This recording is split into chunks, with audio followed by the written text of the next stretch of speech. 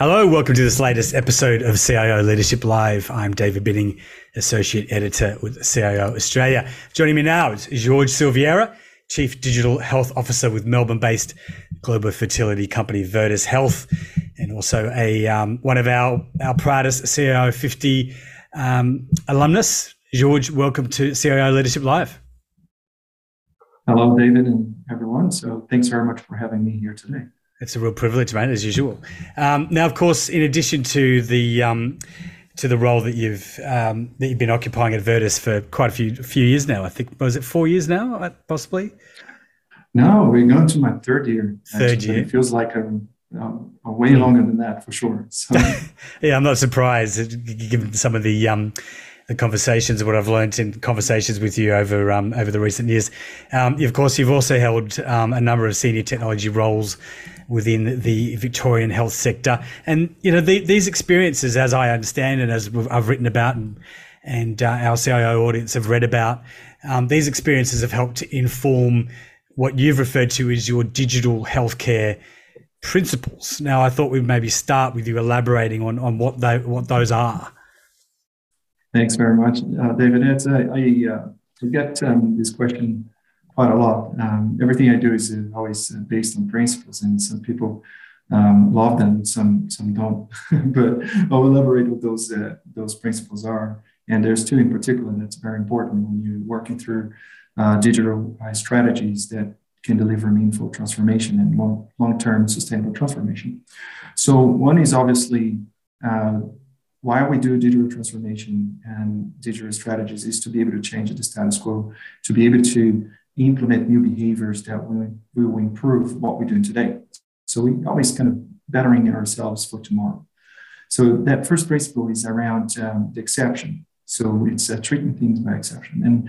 And how does that translate into operations is, I'll give an example. Everyone go to work to perform some sort of a service, and that service is tracked as a new status, for example, or in progress, or completed, or delayed, etc. So if we track the items that are soon to be late or delayed or in progress, and do not focus as much on the things that are going well, we of course keep a helicopter view on those things, you know, and if you apply a traffic light sort of a principle to it, is we look into things that are by exception. A clear example of this is, especially in healthcare, is there's a lot of checklists around. So there's a lot of checklists that people go in, perform, let's say 10 checks against a particular service or activity that they're performing. And if you have, for example, 10 different patients or personal records that you need to conduct that checklist against, you're going to times it by 10 is 100 inspections that you need to do, checks that you need to do.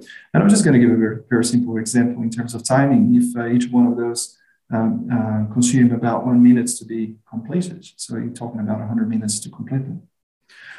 By exception, the principle by exception is looking to the things that are in red, or they are already late, or they're in a situation you need to have attention to them, or things that are approaching a certain threshold, instead of looking into the greens, the things that are going well. And you notice that once you apply that principle and you have designed your strategy around improving the workflows, you're going to probably look into 20 to 30% out of the 100. So if you're looking into 20, 30%, say worst case scenario, there's say 30% of 100 is 30 minutes.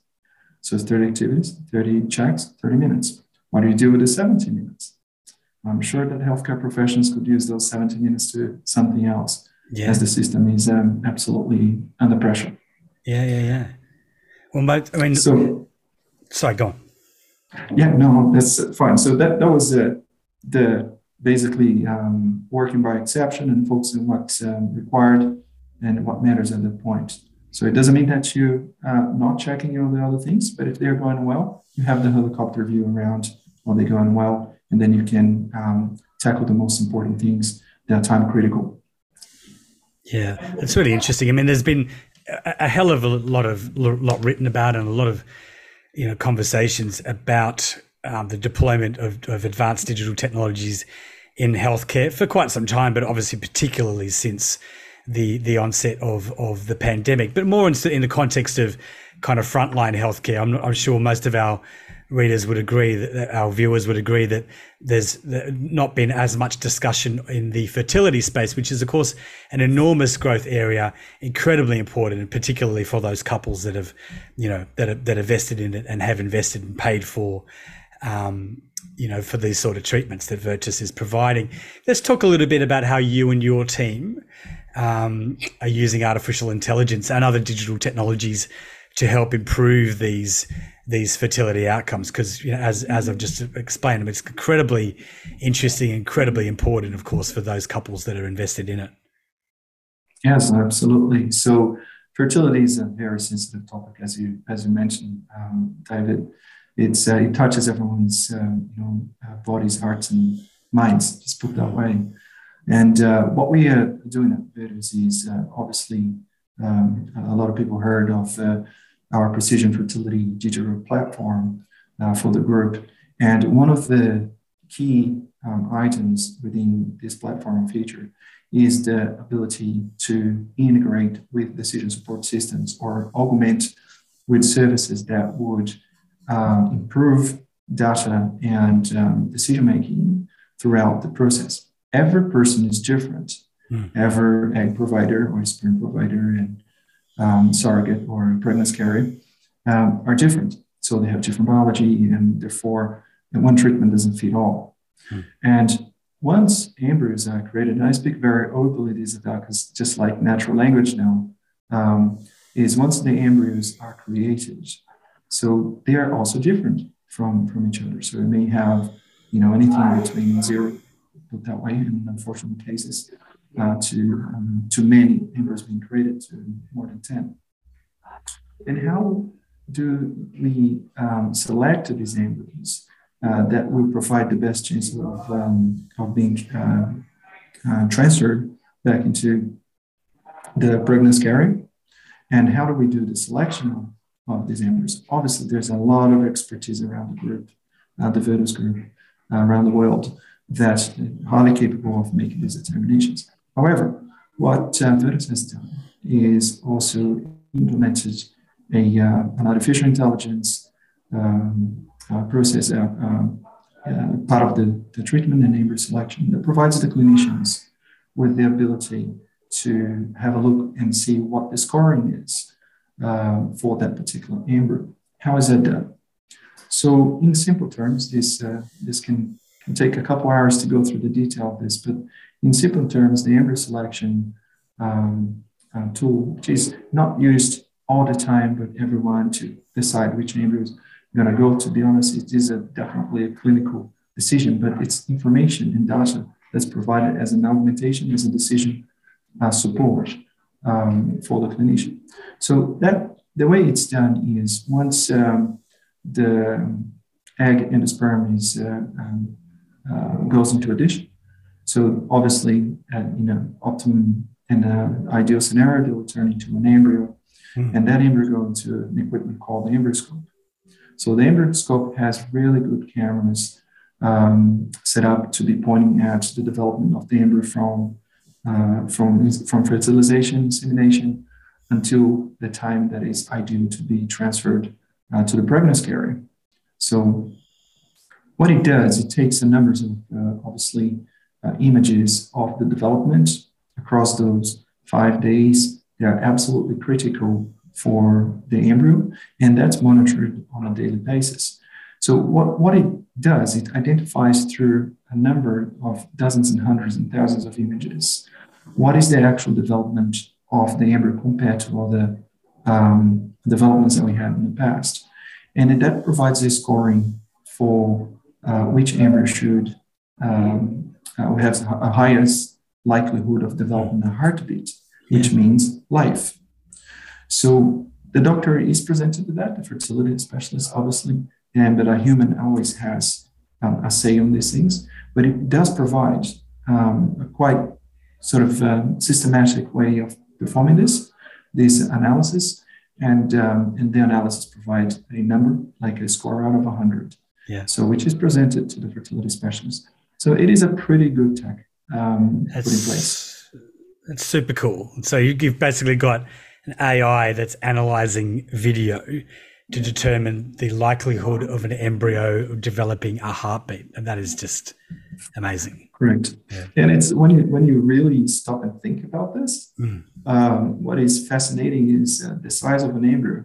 It's not very big. No. So it's tiny, like it's a little dot. And for these cameras to be picking up to the great level of detail and analyzing every single construct of that life that has generated on that upon fertilization, it is absolutely mind-blowing. And the progress on day-to-day, day 1 to day 5, until the transfer to the pregnancy carrier, it is something that provides obviously the scientists in a group and the fertility specialists with an additional point of data to make an informed decision. And to what extent are you and your team, have you and your team been able to improve the actual fertility outcomes for Virtus's clients? Yes, so we constantly, so improving fertility outcomes or any healthcare service outcome is an ongoing battle. So there's a few things that we put in place with Precision Fertility, which is absolutely optimizing the information flows on the screens. What does that mean? So everyone is, one way or another, a service provider, that being, the scientists or the fertility specialists or the administration staff or the nursing team, the donor management, the counselors, etc., the billing team. So by decomplicating or simplifying information flows and data visualization across the process, the service that we are delivering, we can minimize errors. Or have more embedded understanding of the service we are providing. So in the Precision Fertility platform, we have what we call the cards, which are pretty much real-time analytics for a particular service and a patient or a healthcare consumer or a client. It depends what service they're consuming. And that is very personalized for that individual. So what these cards do, they're very flexible and very powerful. And then we have a number of them in a Precision Fertility platform to bring to the clinician and to different stakeholder groups some analysis of how they are progressing towards the end of the treatment. And if there are any augmentation of data that we can provide, such as benchmarking, or doing comparison with similar cohorts, that can be done at that card level as well.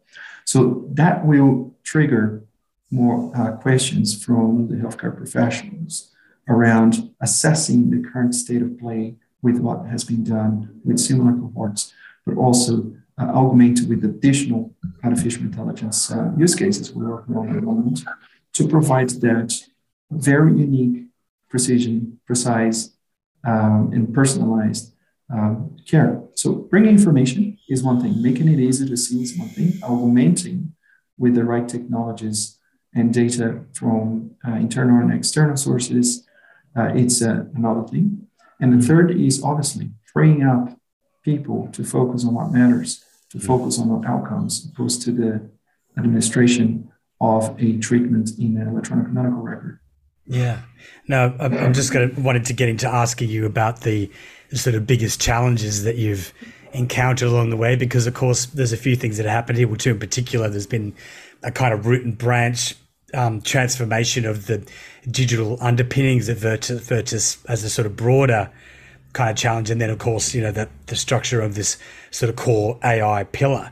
And you mentioned people. I imagine you started to touch on it there. I think I imagine that there've been enormous cultural challenges that you and your team have faced, because we're dealing with a whole range of different staff at Virtus, but as a lot of people who know anything about healthcare and digital deployment within healthcare, sometimes it's the smartest people, the doctors and the clinicians, that are kind of pose some of the biggest sort of cultural challenges, right? And bringing them along on this journey. And of course, you're smiling at that, and I'm thinking perhaps I might be onto something here.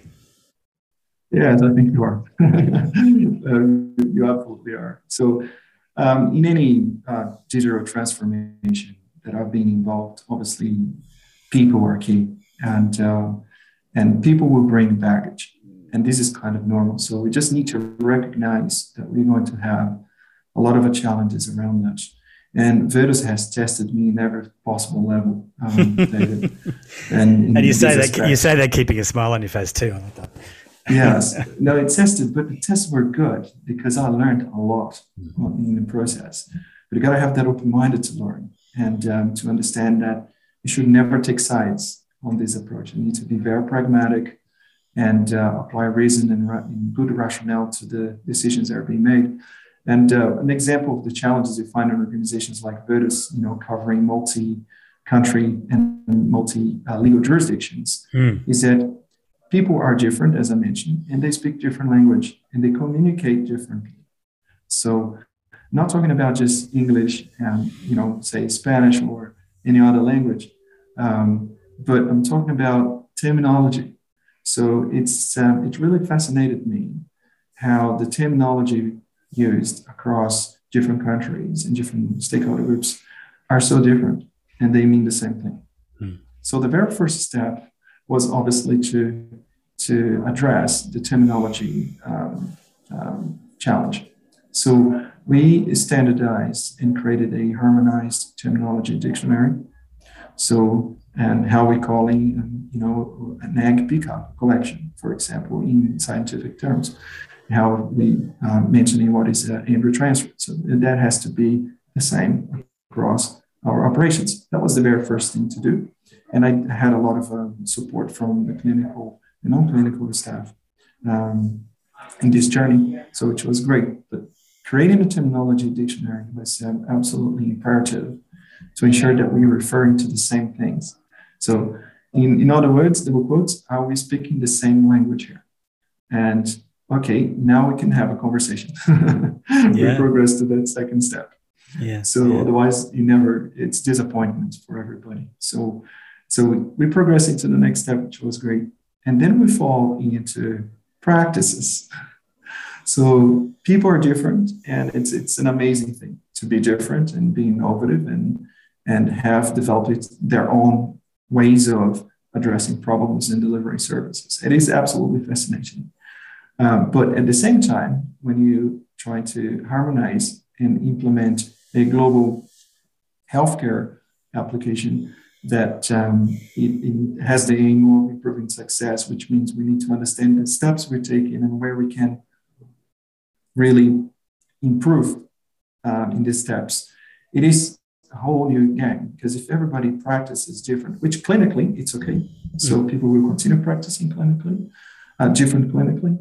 But on an administration side, for example, how you register an account, how to provide consent and education services, etc. Those things, they can be harmonized quite simply, in a simple way. But a clinical pathway is a clinical pathway. And digital transformation will never interfere in the clinical pathway. And if it does, without the consent and the consultation of the healthcare professionals, we know what's going to happen with that program. We'll fail.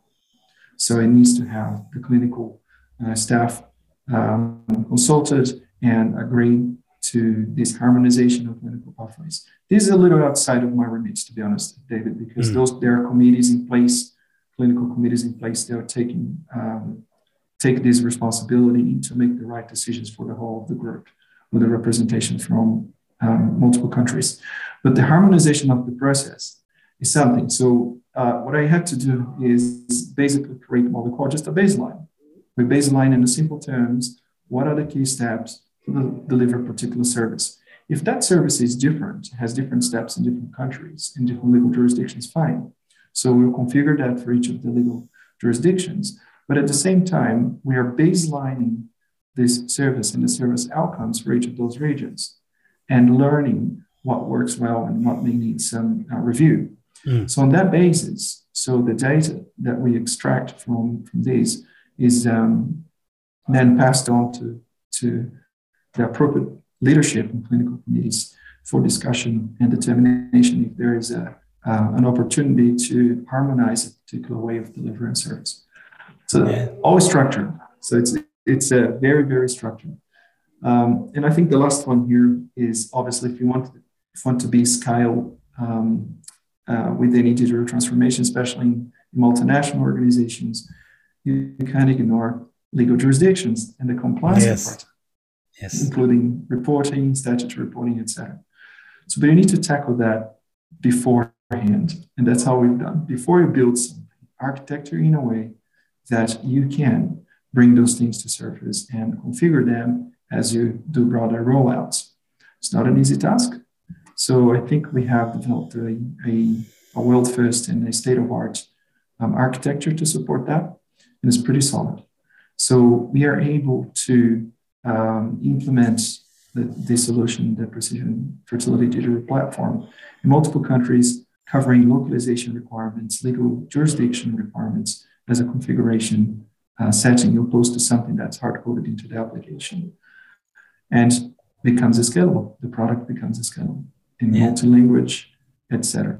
So dealing with those problems up front and recognizing they can absolutely bankrupt your project is a key thing that I recommend any senior technology leader to consider.